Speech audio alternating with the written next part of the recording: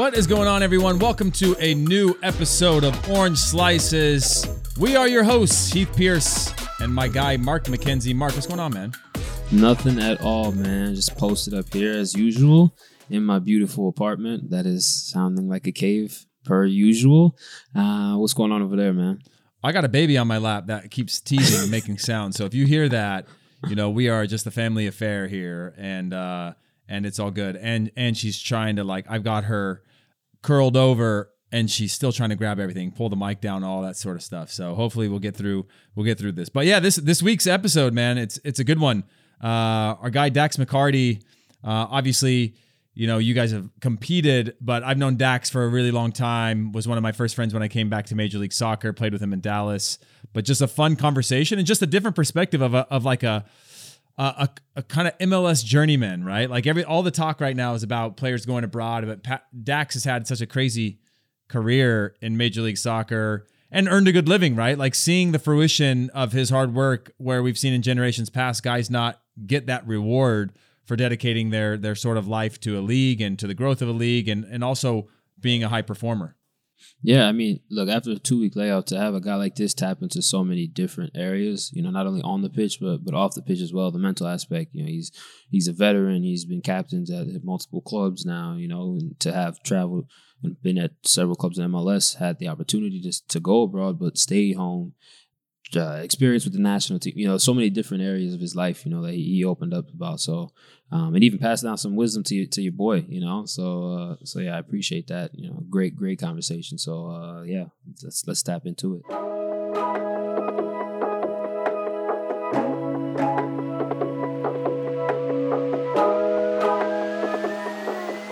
All right, so let's welcome in our newest, latest, greatest guest, 2-time Supporter Shield winner, 2 times MLS All-Star, 2017 Gold Cup winner, entering his 17th season. I can't believe I'm saying that out loud. 17th season, 16th season, yeah.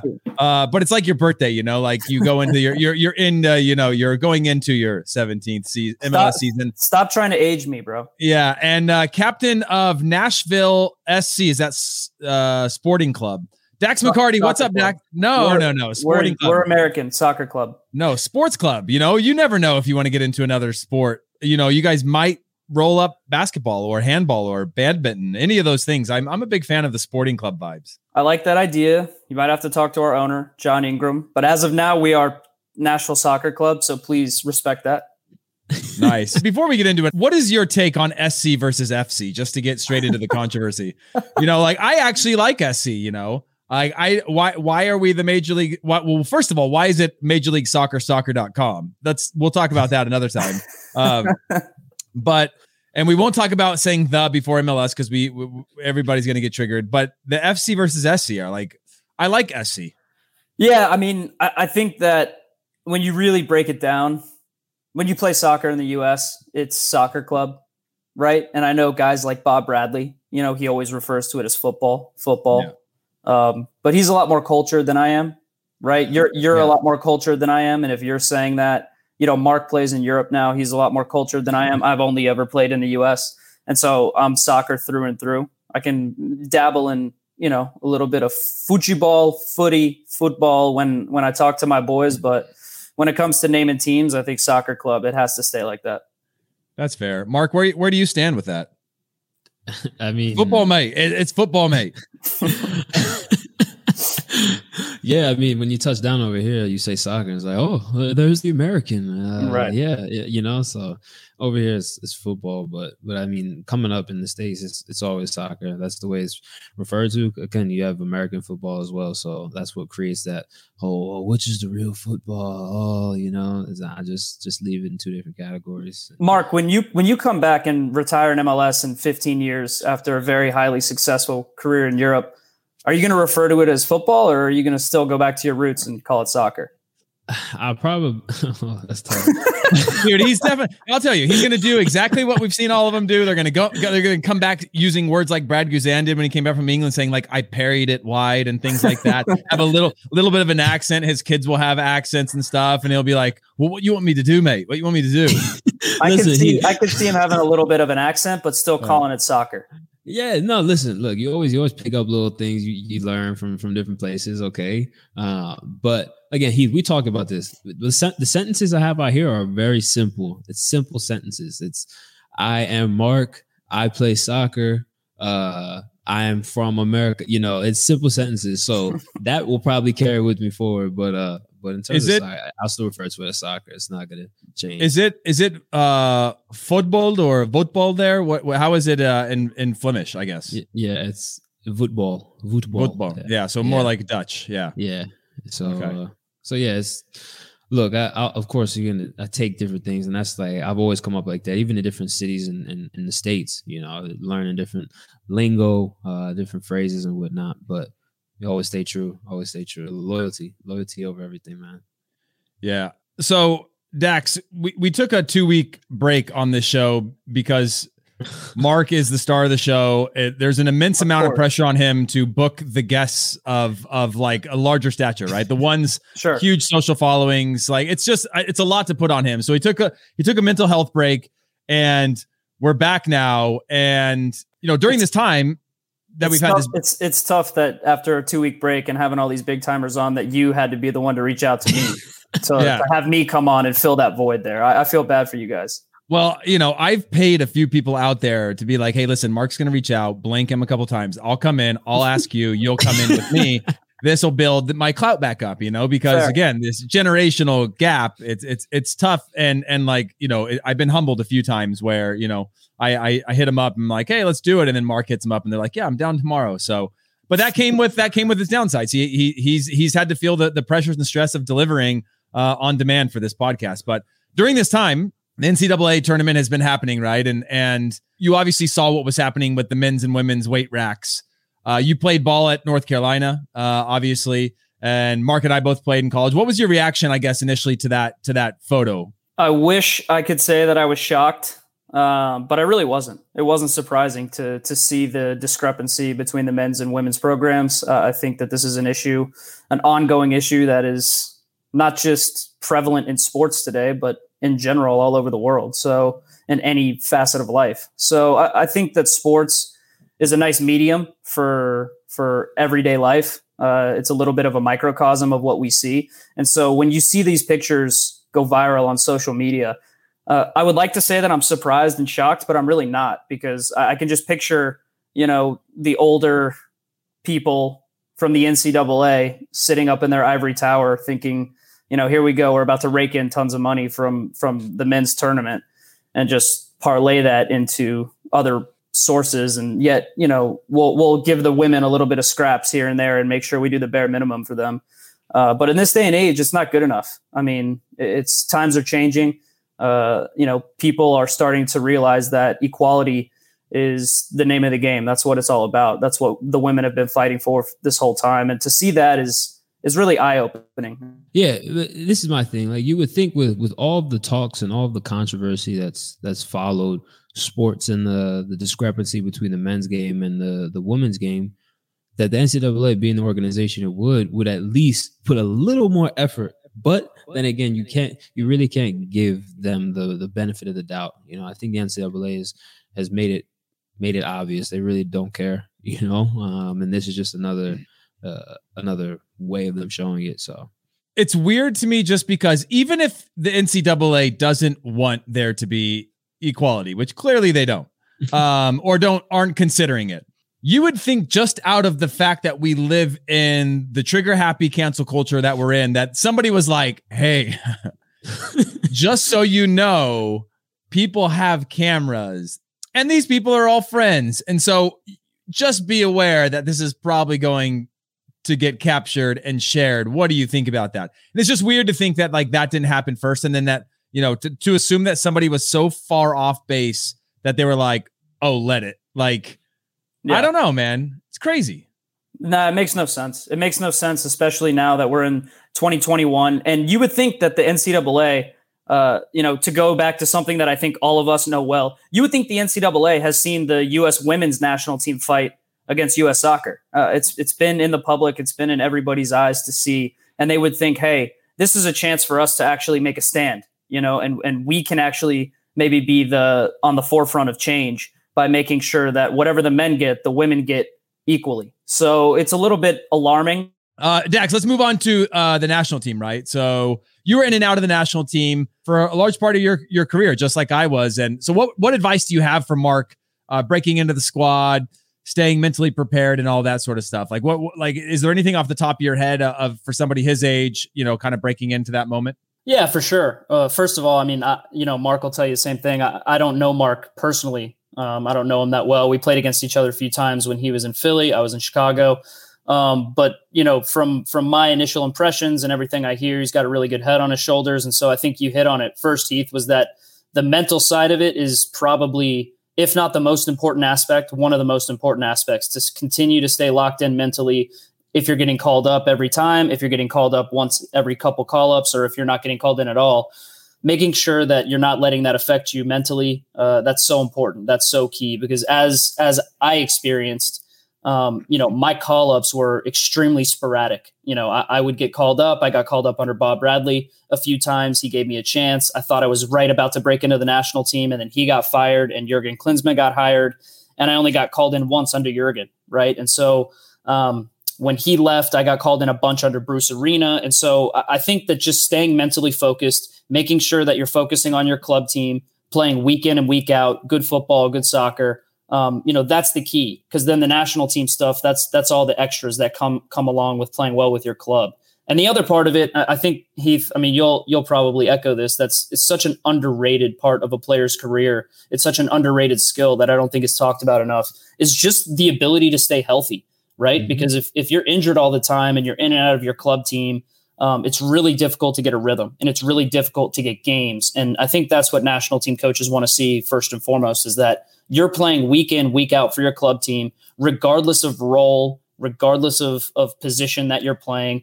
As long as you're playing 90 minutes week in and week out, I think your national team coach can see that, make sure that you're staying sharp. And then Greg Berhalter seems like the type of coach who knows exactly what he wants out of every single position. So if you fit that profile of what he's looking for, as long as you're fit and healthy, you're going to get called up. I like that. Yeah, I appreciate. Well, first and foremost, I appreciate that. I think the mental aspect is, especially as a young player, is something that's slept on a lot, because it's like, oh shoot, I feel like I should be called in. Oh, why didn't I get called in? And then you start going through that process of, oh, what did I do wrong? And, am I good enough still? And this, that, and the other. But staying, again, like you said, mentally locked in, I think is something that's huge. And I've gone through it. I went through a spell in Philly even where I think I was out of the first team for a couple months, when I was only getting minutes with the second or the USL team at the time. And yeah, I was frustrated. I was pissed off. I think I went through like 2 games where I just wasn't playing like myself because I wasn't mentally there, And sure, it took me, I think, going through that period of frustration to mature, and to understand that this is what it's going to take in order for you to continue to grow in the game. So yeah, no, I appreciate that. And I'm gonna carry that going forward. Dax, for your age, what we talk about this a lot, of sort of what this new American dream is, right? With access to games, access to everything. Like you can now be a young player in Atlanta who dreams of being Joseph Martinez, who also dreams of being Tyler Adams or Weston McKennie or Mark McKenzie, but ultimately still dreams of playing for a big club. Like I never had a dream of playing for a big club as a kid, because I didn't know anything about big clubs. I didn't know anything about what it was like to play there. I didn't have access to them. I only dreamed of playing for the national team. Did you have a similar goal? Like, was there a club that you wanted to play for, or was it mostly like, mine was like Olympics and national team? Yeah, man, I definitely can echo that sentiment. With that, first and foremost thought in my head was, I want to play in the World Cup. I want to be a World Cup champion. I want to represent my country, and I want to be the best player in the world. And how you kind of achieve that when we were younger and growing up was, well, you have the World Cup, and you have, the World Cup is an opportunity for you to play against the best players in the world every 4 years, because we really didn't have that much access to be able to watch overseas soccer the way we do now.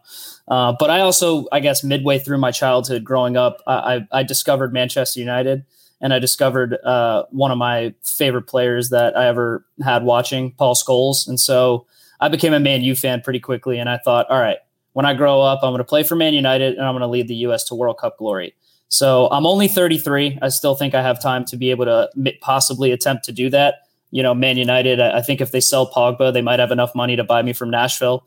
But we'll see. You never know where you're going to end up in your career. So I still hold out hope for all those things. See, Mark, this is where we chop that. We put it into a photo. We put it on Instagram without any context. It's just you put the quotation marks, you make his quote, you put it on there, and you just let it ride, and you let the internet do its thing, Hey man, Mark, but one tweet and that's it, man. This is where I do myself no favors, Mark. You gotta just when you hop on someone else's podcast, man, just be super boring, man. Say the least amount possible. Dax, for you, right? You've obviously painted this picture of what your dreams were, right? Like, I'm not going to try to get between you and that dream because you're 33, you still got time. But part of me thinks you're going to fall a little short of the ultimate dream.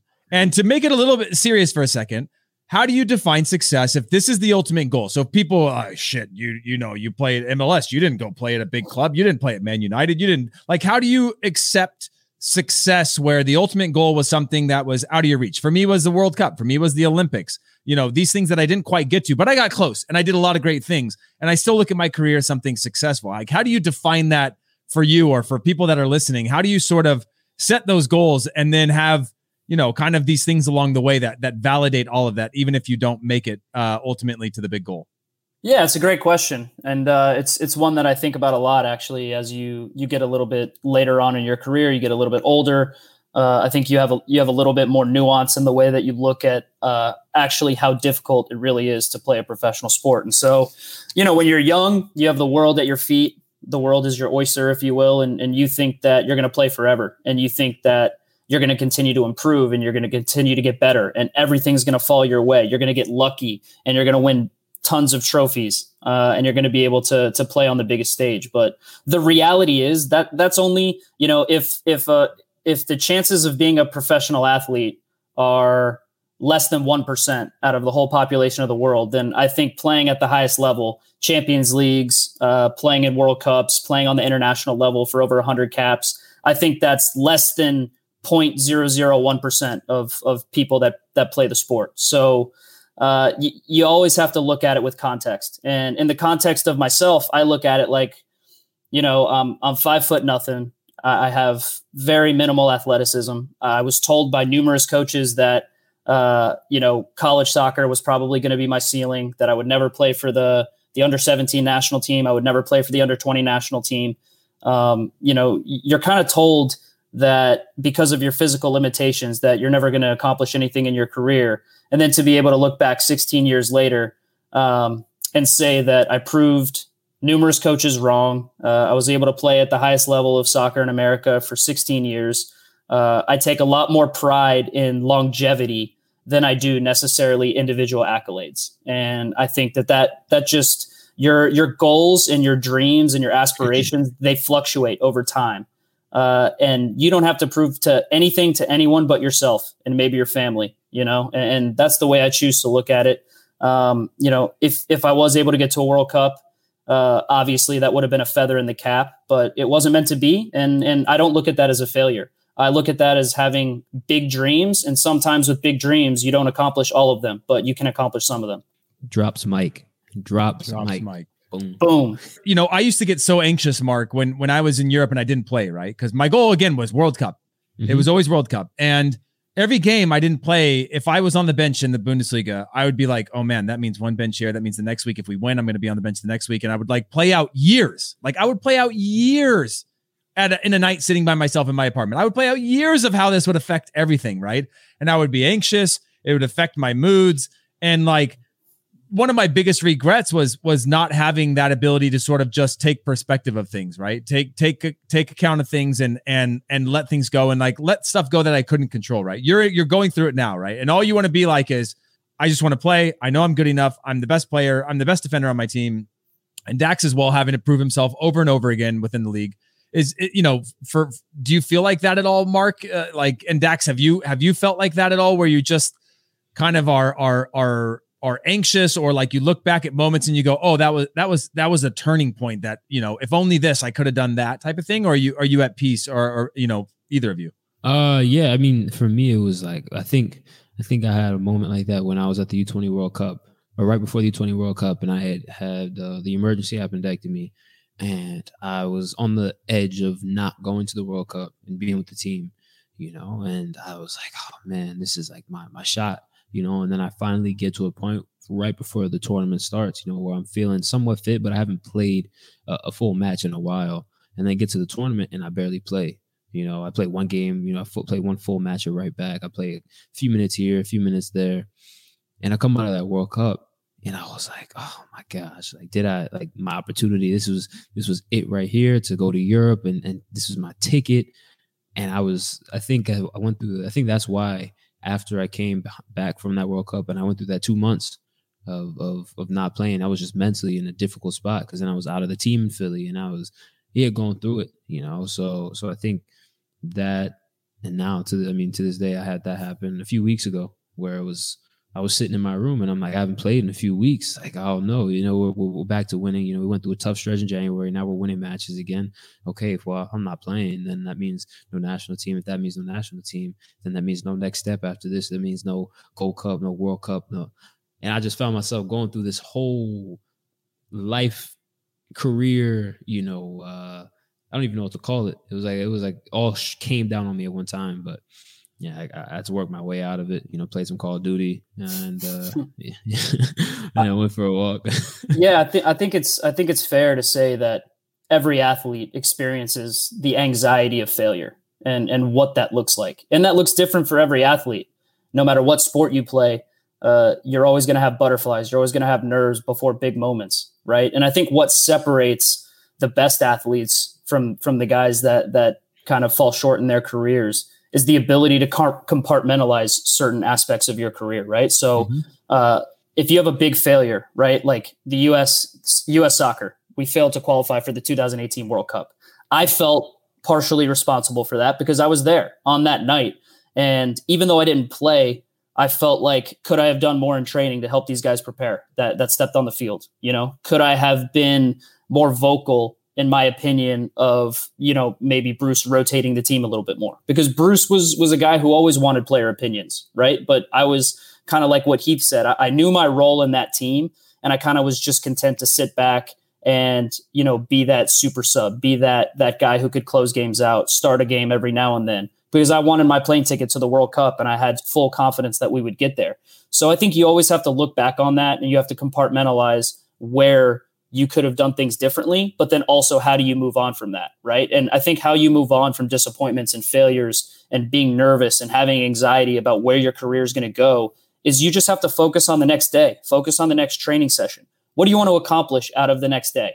Do you want to lift weights? Do you want to get stronger? Do you want to feel healthier? Do you want to get fit? Do you want to just win the day in training? Right. And then you just start slowly building from there. Right. It's almost cliche to say, but it's almost like you're rebuilding up your house again, brick by brick. Right. Just lay each brick each day. That's the foundation from which you try to do everything. And like Heath said, it's really difficult to try to move on from certain goals and dreams that you have. But, when we did fail to qualify for that World Cup, part of me knew that was most likely going to be my last opportunity to play with the national team. And that's very difficult to accept. But it's also something that you can't look back on and say, well, my whole career is a failure because, I didn't make it to a World Cup, or I won't play for the national team anymore. You just have to move on and say, all right, I have a new focus. I have a new goal. That's my club team. That's winning MLS Cup. That's winning the US Open Cup, whatever that may be. And for you, you're on a very good team in Belgium. You guys are going to compete for every domestic trophy that you can and participate in Champions League and Europa League. It looks different for you than it would for me or for Heath during his career. And so I think every player experiences that nervousness, that anxiousness, that anxiety to want to have success all the time. But I think the best athletes are the ones that can move on from failure the quickest. This guy is a true, yeah, man. Yeah. Is that fair? Is that fair to say? Yeah. That's good. I like that. Listen, Mark, this is the whole idea, right? We saw you hurting over there. We saw you hurting. We saw you going through it, and we were like, who better than to bring on Dax, who's just going to spit some wisdom for this kid, let him kick back. You know what I mean? You just really take it all in and try to give some wisdom of going through it. Mark, listen, listen, man, I had a Heath knows, when we were in Dallas together, Heath bought a nice house. He had a nice pool. we had a lot of come to Jesus moments at that pool, laying out by the pool, maybe drinking a few beers. I learned from the master himself. This is the most credit he's gotten in a while, so I know he's feeling good about this one. But well, listen, this also goes to finances, Mark. We know you went to Europe, you secured the bag. I don't want you spending that on therapy right now. I want you to you got therapy right at your fingertips. You got mentors right here with Dax. Dax said you could text him, call him anytime, especially late at night, bro. Especially late at night. When you get up in the morning, he just shut his head down for the night. Like, just give him a buzz if you need it. But Dex, to turn it, maybe it's not lighter, but like, do you have any CONCACAF stories, right? Whether with the Red Bulls, whether with the national team, of like out of body experiences? We use examples of like getting things thrown at you, bags of pee thrown at you, any sort of scary moments, that you have, or exciting moments or crazy moments that, again, for people who don't have the context of CONCACAF and how hard it is to qualify and all the things that you go through. Is there anything that comes to mind that's a story worth telling? So it's difficult for me because I basically was a part of the national team qualifying campaign all throughout 2017 with Bruce. And I went to almost every World Cup qualifier, but I never played. I only played in one World Cup qualifier. And funny enough, it happened to be one of the best moments of my life and my career. It was a World Cup qualifier. We played in Orlando in front of my friends and family against Panama, where we had a great performance. I think we won the game 4-0. It was my only World Cup qualifying cap. I subbed into the game in the second half in like the 55th or 60th minute for Christian Pulisic, right? The new great American hope. Mm-hmm. And I had a good game. I played well. And then obviously 4 days later, everyone knows what happened. But I was never on the field in those really brutal qualifiers down in San Pedro Sula, down in Panama. Okay. Take it off the field then. Just make it not about the game. Make it about just the experience of walking into the stadiums, the locker rooms, right. The noise outside your stadium, like any of those sort of things of any sort of that sort of travel that you can speak to. Is there anything that comes to mind? I had a very interesting experience at Azteca in Mexico when we were going for a World Cup qualifier, playing against Mexico. Huge game. I actually had my family come down there with me. My wife, Jen, came down along with one of my best friends from home, and they were all trying to find their seats at Azteca. And I think they somehow took a wrong turn, and they were about to walk into like the hardcore like Mexican fan section. And luckily, they had someone on their side that basically just said, "Hey, I don't think you guys are in the right place, and you should probably sneak out of here as quickly and slowly as possible, because bad things can happen if they know that you're American fans." And so it wasn't necessarily directed at me, but it's almost like a 2 degrees of separation when your wife and your friends are involved. And it was one of those moments that's surreal, that means, hey, you're actually in World Cup qualifying. You are quite literally in the shit right now, which is exactly what qualifying out of CONCACAF is. When you go to these places, when you go to these stadiums, some of these were built 80, 90, 100 years ago, and the grass is legitimately 4 inches long, almost coming up to your knees, as Heath knows. And it's a dogfight, man. It's a real grind to try to qualify out of CONCACAF. And no matter what anyone says, however great U.S. soccer becomes, all those games on the road in CONCACAF are always going to be difficult. It won't matter who's on the field for us. Yeah. Okay. Dax, did you feel, as you went through the 18 campaign, was there anything that felt off, or felt like this is a little bit like dog eat dog, to the point where it doesn't feel like earlier groups or national teams? Yeah, there was a little bit of that for sure. And I think as players, it's difficult because you inherently are competitive and you always want to play. So like every player that gets called into the national team knows that they're a good player. It's not like you're a role player for your club team and you're getting called up to the national team. You're usually a stud, right? You're usually trying to have a career that's bigger than just club soccer if you go into national team camp. So there's always this alpha dog mentality of everyone that goes in there that thinks, all right, I'm good enough to play and I should be playing every game. But in the national team, it's difficult to have that because you're not together all the time, right? You're playing in these big competitions. You don't have as much time to prepare. And so you need the right balance of players. And I've heard this said a few times, and I agree with this wholeheartedly.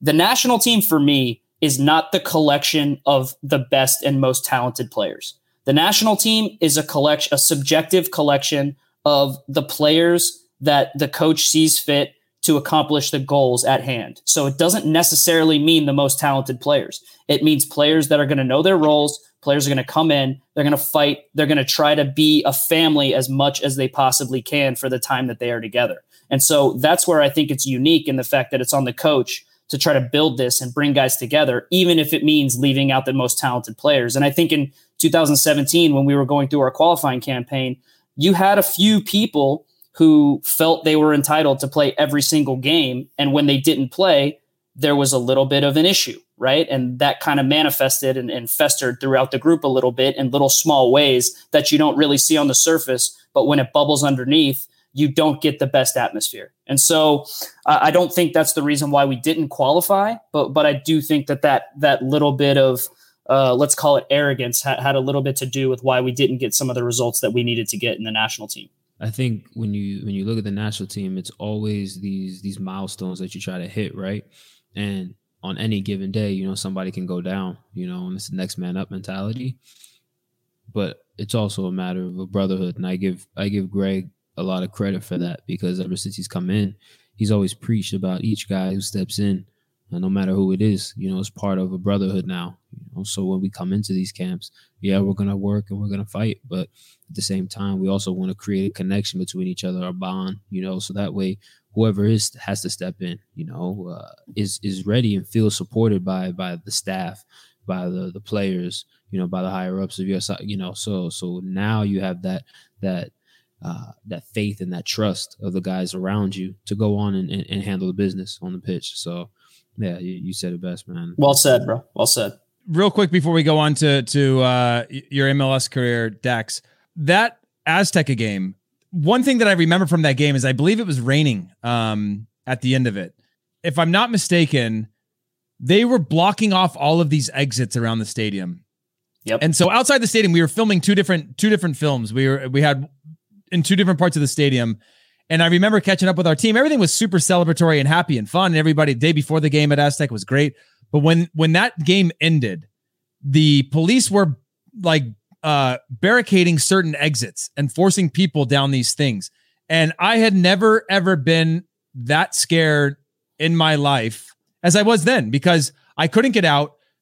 Like, you couldn't get past people. People clearly recognized who was who. Yep. And everyone was looking for a fight, like a legitimate fight, like pin you to the ground and beat you.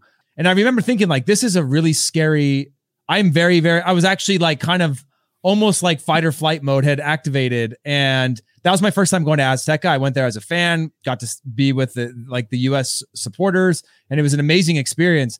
But I remember after that being like, I'm lost from my group. I'm away from everyone. We're supposed to meet in this place. Like, everything is really, really scary. It ended up all being fine, but it was more when people were leaving the stadium, there was that instant anger of like, the US has come here and done something. Right. No, it wasn't a good result for Mexico. It was 1-1. Michael Bradley scored that chipped banger. Do you remember? Yeah. Early on in the game. I was behind that goal when that happened. Yeah. Sick finish. And then Carlos Vela ended up tying the game up. And then, you know, we obviously, being at Azteca in Mexico, were completely content and fine with a point, which would have been very good for us. We won the game before in Salt Lake, or in Denver, I believe, against Trinidad. And so we went out of that round with 4 points. I think Mexico was pissed because they didn't win. And you know how their fans are, man. You know, they get all liquored up. They think they should be beating the U.S. all the time at Azteca. And when they don't, it gets a little seedy there when you're trying to exit and they see you wearing anything U.S. related. And so Jen definitely had a quick moment, my wife, where she was like, this is a little scary here, getting out of here. But like you said, nothing ended up happening, and it turns out to be a pretty good story for the kids. Did you have anything thrown at you on the bus or the bus rocked or anything like that? I had a few of those experiences where like it feels like someone's trying to flip the bus over or throwing rocks from a distance. Did that happen in that game or any of the other ones? Luckily, like you said, it was raining, and so there weren't as many people just like lined up where the buses exit as usual. But we had a few of the hands that had slapped the bus when we were leaving. But luckily, we had nothing thrown at us. I haven't had the pleasure of getting a bag of pee thrown at me while down in CONCACAF, and so I'm pretty disappointed that didn't happen. This is a crazy thing, though. This is a crazy thing. Heath always talks about how fast he is, right? So he talks about fight or flight. Heath, he always ask Dax. Ask Dax. He might know more than anyone. Who's the fastest? Who's one of the fastest people he's ever met? I will say no such thing. Mark, continue.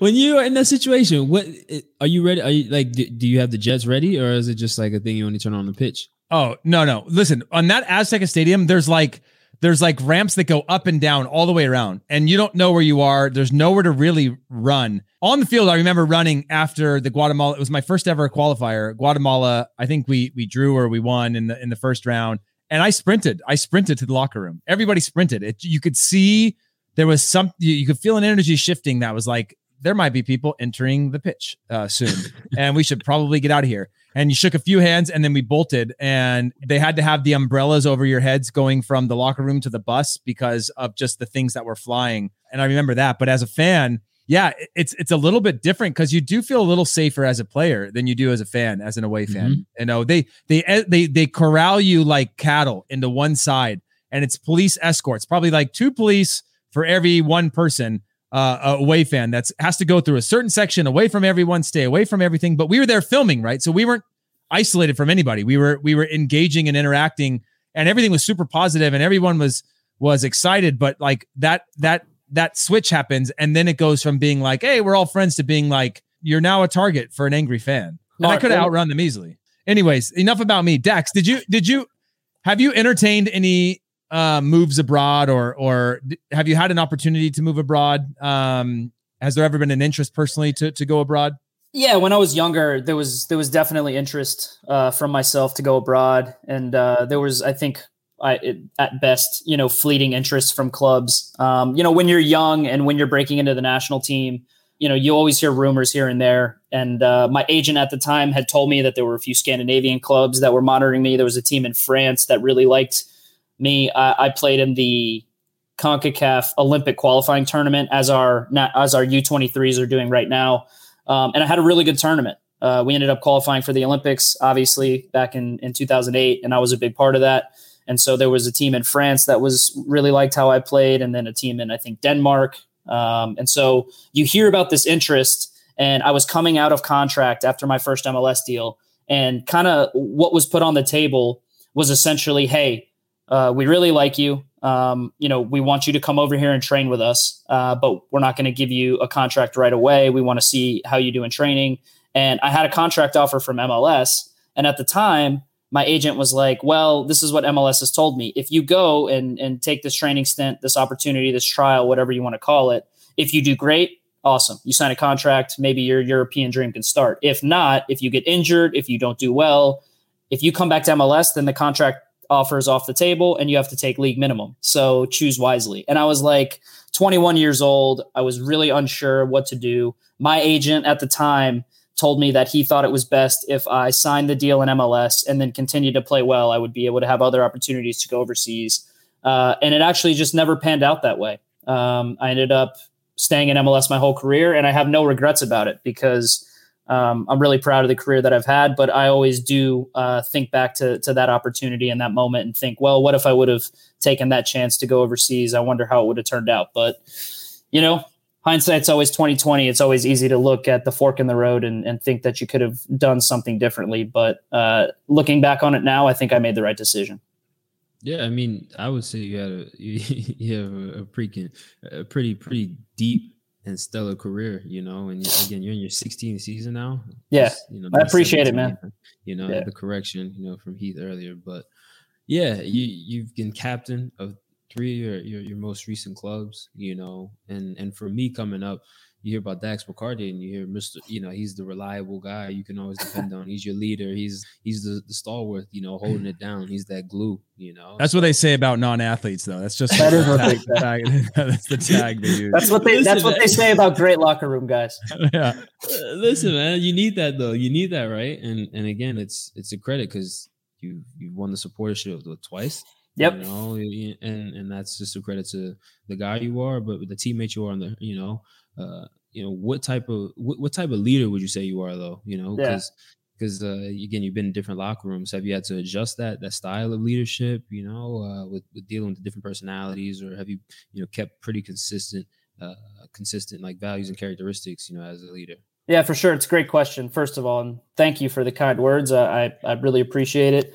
I think that it's funny because as a player, you always kind of have to figure out where you fit in, what your role is in any team that you're in. And I think the reason why I've been able to have so much longevity is because I told myself a long time ago that I'm not the type of player that is ever going to be a superstar, and I'm not the type of player that a team should ever be built around, but I want to be the guy that tries to hold it all together. And I have no shame in saying that. I think that there's a role like that for every team, and I'm proud of that. As far as my leadership style goes, I try to have a little bit of balance, man. I mean, it's probably a better question to ask some of my teammates that I've had the last couple of years. It's hard to talk about myself in that way.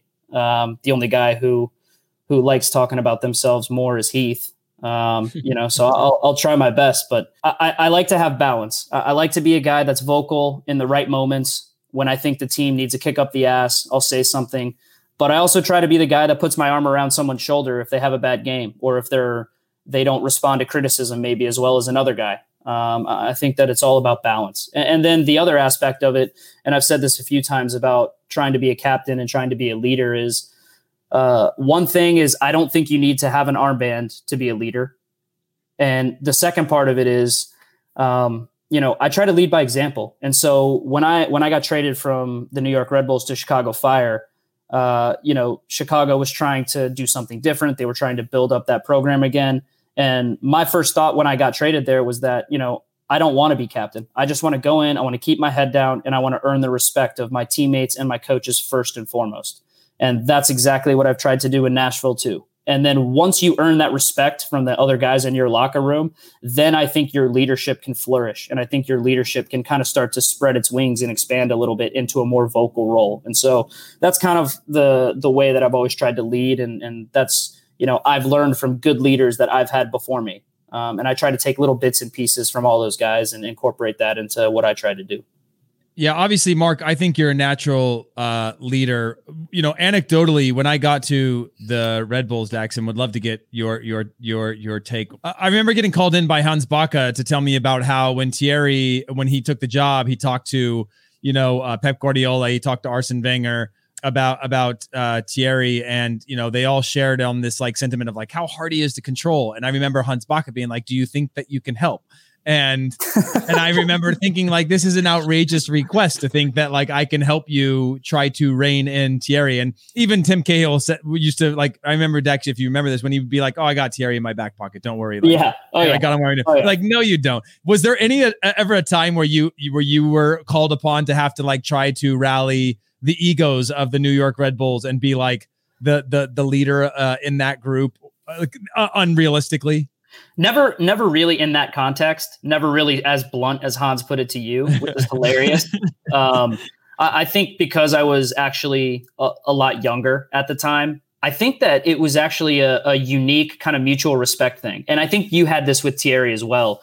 But I think that Thierry only really accepted criticism, and he only really accepted people telling him that like maybe he needed to do something differently if you had Thierry's respect as a player. And, I don't want that to sound like Thierry doesn't respect people, but ultimately I think that Thierry respects first and foremost, who you are off the field, but also your soccer ability, what you bring to the team and how good of a player you are, because he obviously was used to playing at the highest levels possible, coming to MLS. You know exactly what you get in MLS sometimes, when you're coming out of college or whatever.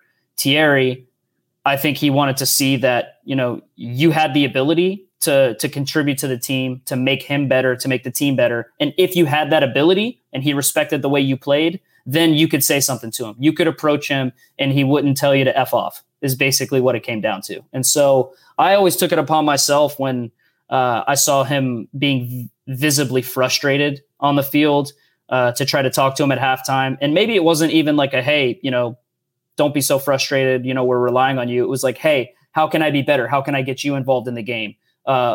Is there a player you're frustrated with? I'll go talk to him. I'll tell them to change and do something differently. And so I remember, very specifically, Heath, I don't know if you remember this, but like Thierry would get really frustrated with the guy, Eric Alexander. Mm-hmm. And Eric Alexander is one of the most underrated players in MLS history, in my opinion, a guy that always was a very vital part of every team I was on with him, but never got any credit, and just a really good footballer. But the problem was Thierry always wanted him to be more. And he always wanted him. His big thing with Eric was like, Eric, when you get the ball, I don't want you to play backwards. I don't want you to play simple. I think you have the quality to turn and play forward and find my feet, but you never do. And so Thierry's messaging to him, was always yelling at him. And I don't think Eric responded in the best ways to that. And so I would go to Eric and I would try to be that in-between and that go-between to say, hey, he only does that because he really rates you as a player and he thinks that you're capable of doing that. And so those are little nuanced stories of how I think when you have such a great player and a guy like Thierry, who is a great leader in his own right, but maybe didn't do it in always the best ways, of how you can try to corral that energy that he has to try to help your teammates get better. Yeah. Yeah. I mean, Thierry Henry is like, for me, he's the guy, he's the guy who made me a striker, so. Okay. Again, I'm not a striker. What pushed you back in front of that, yeah, I'll tell you. He fancied himself as a striker, huh? He fancied himself as a winger. Thierry made him a striker. The coach made him a defender, Hey, Mark, when we have more time, you'll have to have Heath tell you a story about the one game he played at Red Bull at D mid. It was awesome. Yeah, I'll tell you that another time. I'll tell you, and then that time I'll tell you about what Franco Panizo said to me, said on MLS Soccer after the game when I had to fill in for Dax in Chicago at the 6. Oh, it was good times, man. Good times. No, I just think for me, I've always found it like interesting, that dynamic of managing a personality like that. He comes in with the resume that he has. And it's like, how do you talk to this guy? How do you communicate? How does he communicate with the other guys? And to hear that, I mean, there's different ways of going about it. But I think sometimes people look at the middleman. It's like, oh, he doesn't really like, what is he doing? Right. Does he know his role in the team, or is he just trying to, suck up to the big guy in the locker room? But there's real benefits that come out of that role, and understanding that can sometimes push your team over that step, the obstacle, that hump. So to hear that, to hear about that is interesting for me, because I know I heard some stories about Zlatan and they did not go the same way. Hey, Mark, pick one of these Reddit questions that we got. Dax, we did an AMA on Reddit recently, and we got a few questions we couldn't get to, so we're gonna have Mark pick one and ask you, and then all right, cool. close them out, Mark. All right, boom. All right, so let's see what we got. What for you? I mean, you always look like you're going, at 100%, but 100% for Dax looks like it's like 80%, 70%. Underwater, like a little bit underwater, right? Like there's a little. Hey, Mark, a little bit of advice, bro. All the best players, they can slow the game down to a pace that they want to play it at. I'm serious, man. He just he takes the tempo down. I'm like, how does this guy do that? But for you, I mean, like playing against Red Bull was like that's one of the harder games we always had. For sure. Red Bull is freaking, you guys know. I mean, you play for Red Bull, but what was the single hardest game you think you've ever played in? Oh man, whew. That's a good one. Let's see. I think in MLS, I will. Heath can attest to this one. I'll go back to the 2010 MLS Cup final, and for reasons that probably had absolutely nothing to do with soccer, but it was one of the coldest games that I've ever played in. It was like in Toronto. Sideways wind, freezing rain, just crazy conditions, right? And we were playing against a team in Colorado that they just did nothing great, but they did everything pretty good. And they just frustrated the hell out of us the entire game. They were super compact, super organized. And if you go back and watch highlights of that game, you're not going to see a whole lot of pretty soccer. But what you will see is the 2 goals that they scored were like the crappiest, grittiest goals that I think have ever been scored in a final, right? And it's just like the type of game that was just a dogfight, and one that you thought we thought we would win. We were super confident, and when we didn't, it was heartbreaking. And then I want to choose one more game that no one's going to know about, but when I was on the under-17 national team, we played a tournament in France, and it wasn't the Toulon tournament. It was a different tournament. but we played against the under-17 French national team. And they beat us 2-0, and it should have been 5 or 6, but we got lucky. Their front three was 3 really small players named Karim Benzema, Hatem Ben Arfa, and Samir Nasri was their front three. And all of them are born in 1987, like myself. And Freddie Adu was on our team, and Freddie was the talk of the town at this time, obviously. You know, he was the big ticket. Everyone was like, Freddie is the next big thing. All 3 of these guys were insane. Benzema, Nasri, all of them. But Ben Arfa was actually the one that I was like blown away by. This guy was filthy. And they were all 3 on the field together. And the game should have been 5-6-0. I don't think I touched the ball more than 10 times in the entire game. And that was probably the hardest game I ever played in. That's it? Wild. Just those guys? Just those 3. Yeah, those 3. They weren't even grown-ups yet. Like, how could they be that good? They were children. You know, honestly, they didn't even hit puberty yet. If I look like I'm playing at 70, 80% in MLS, they made me look like I was playing at about 20% when I was playing against them. I once took a picture on Wall Street with Benzema when he was walking by. I asked him for a photo just because I didn't know what else to do. Like, I needed the photo. I needed the photo. I needed the photo proof that he was there because, like, why was he down on Wall Street? And so I he took a photo with me and didn't smile, but I smiled, and it's a really funny photo. But otherwise, people would be like, he wasn't down there. And Wall Street is code for PhD Dream Downtown Rooftop. No, it was literally on Wall Street, outside in the public, next to the stock exchange. I was like, "Oh, big fan of the stock market, huh?" Like,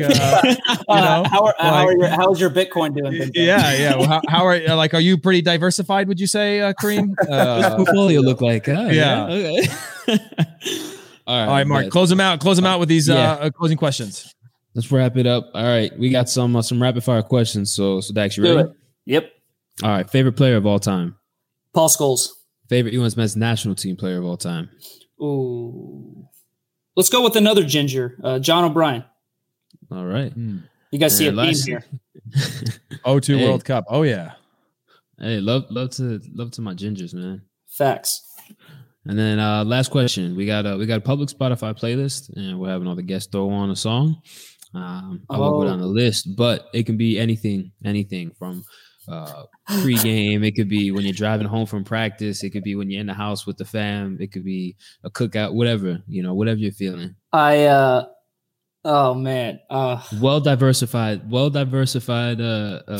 Good. Okay. I mean, I have to have. Just for context, Dax. You got Tim Weah has Mobb Deep. I picked Biggie Dead Wrong. Mark has Jogo Bonito, the Mais Que Nada song, the old airport commercial song. And Jay Demerit has Blink 182. What's my age again? So there's our range. We are on a wild ride so far. Okay, well, I love this question, but I'm gonna go with my theme song in Nashville SC. It's the song they play when I score goals, and it's got a lot of different meanings for me. And one of them, it gets me amped up, because I like to go into the danger zone a lot. So my song is Highway to the Danger Zone by Kenny Loggins. Oh, hey, listen, fun fact on this. Dax's dad was a Top Gun pilot. Thank you, Heath. I'm really glad you mentioned that, because that's another big reason why I love that song. Really? Yeah. Like that's actually a fun fact. The other part is like Dax scores like once a year. So like, so not really it's not really dialing in anything like twice a year. You get to experience it. It's more for me to say, like, when I put that song on, it's like, oh, my opponent, they're about to enter the danger zone. Yeah. I like that. Yeah. Hey, Mark, if you're ever bored in Genk over there in Belgium and you want to watch a great movie, throw on Top Gun. All right. Maverick. Okay. And just when you see Maverick, just think Dax's dad, Dart McCarty. Like, that's who that character is based off of. Say no more. I might throw that on tonight. I have nothing to do at all. Done, bro. Top Gun. Classic. Say no more. Highway to the Danger Zone, baby. That's right. Now you're going to start listening to it before games, bro. It's going to get you amped. Watch. Seriously. I'm going to throw on this playlist. Like Blink 182, Highway to the Danger Zone. Let's go. I'm ready. Mark's going to be sitting in his locker with aviators on. Just, Don't worry about me. I love it. Cool. Well, that's it, Dax. We appreciate you taking the time, man. This was a long and super fun episode to talk about all these things, and we appreciate you joining us. For real, Mark. Best of luck over there, dude. Seriously, I hope you make us proud. Nah, absolutely. Appreciate you dropping some knowledge in here, man. I'm definitely gonna take it. Hey, anytime, bro. Get my number from Heath, man. I'll be absolutely. I'll be the psych if you need one. I don't want you getting any advice from Heath. Yeah, it's questionable to say the least. Facts. But he can come through every now and again. I give him some credit. Yeah, maybe a little bit. Maybe every now. I won't give him too much. He dropped some knowledge on me, but that was back when he was kind of young. Yeah, more often than not. More of the things I say now are like, here's some things you shouldn't do. You know, like I don't know what you should do, but like I've tried this and it didn't work. So don't do that. It's facts, bro. It's facts. All right, Dex. Thanks a lot, man. I'll talk to you guys later. Later, right, man. Good preseason. Thanks.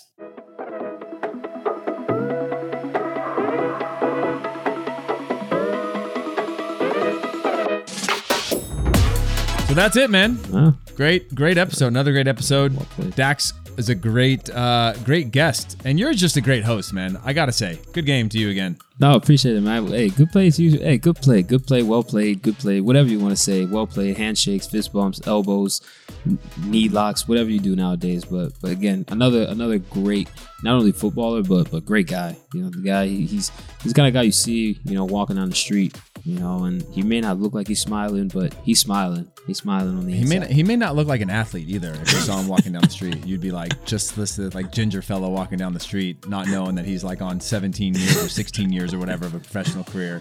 You'd be like, don't lie, man. Don't lie. Hey, man, what team do you play for real? Like, nah, seriously. Yeah, show me seriously. What's your real name? I can't find you anywhere on the internet. No, but he is the kind of guy that like is the exact type of person with his wisdom and knowledge that you're like, he's got to stay somewhere in the game when he's done, right? You're like, whether it's media, whether it's coaching or whatever, you just want that type of perspective and knowledge kept in the game, especially in the U.S. landscape where we don't have enough good coaches. We don't have enough good people around the game helping to push the game forward in the right way. Like that's the kind of guy you go like, okay, we got to find a place for him somewhere within the sport. And hopefully he has that same desire. No, 100%. This guy has a level of knowledge and an IQ for the game, you know, a knack for the game that not many have, you know, when we talk about it. Oh, he needs to play abroad or he needs to be. Nah, this guy has played, 17 years for a reason at one of the highest levels. So, yeah, he's a guy that we definitely need in some sort of setup, in terms of creating an environment for the youth to grow in. So whatever that is, or even on media, in the media, broadcasting, whatever it is, he's that guy. Yeah, so that's it. That's another episode. And for all of you out there listening, we appreciate the support each and every week. We promise to deliver you guys weekly. We obviously missed a couple weeks of output, but we're going to be back for week after week after week for the foreseeable future. So we appreciate your guys' patience. And continue to share this with your people, with your friends, with your family, and leave us a review because it helps us to get found. We are growing and we're enjoying this. So as long as you guys are enjoying it, we're going to keep on making it. And Mark and I will see you guys next time. Peace.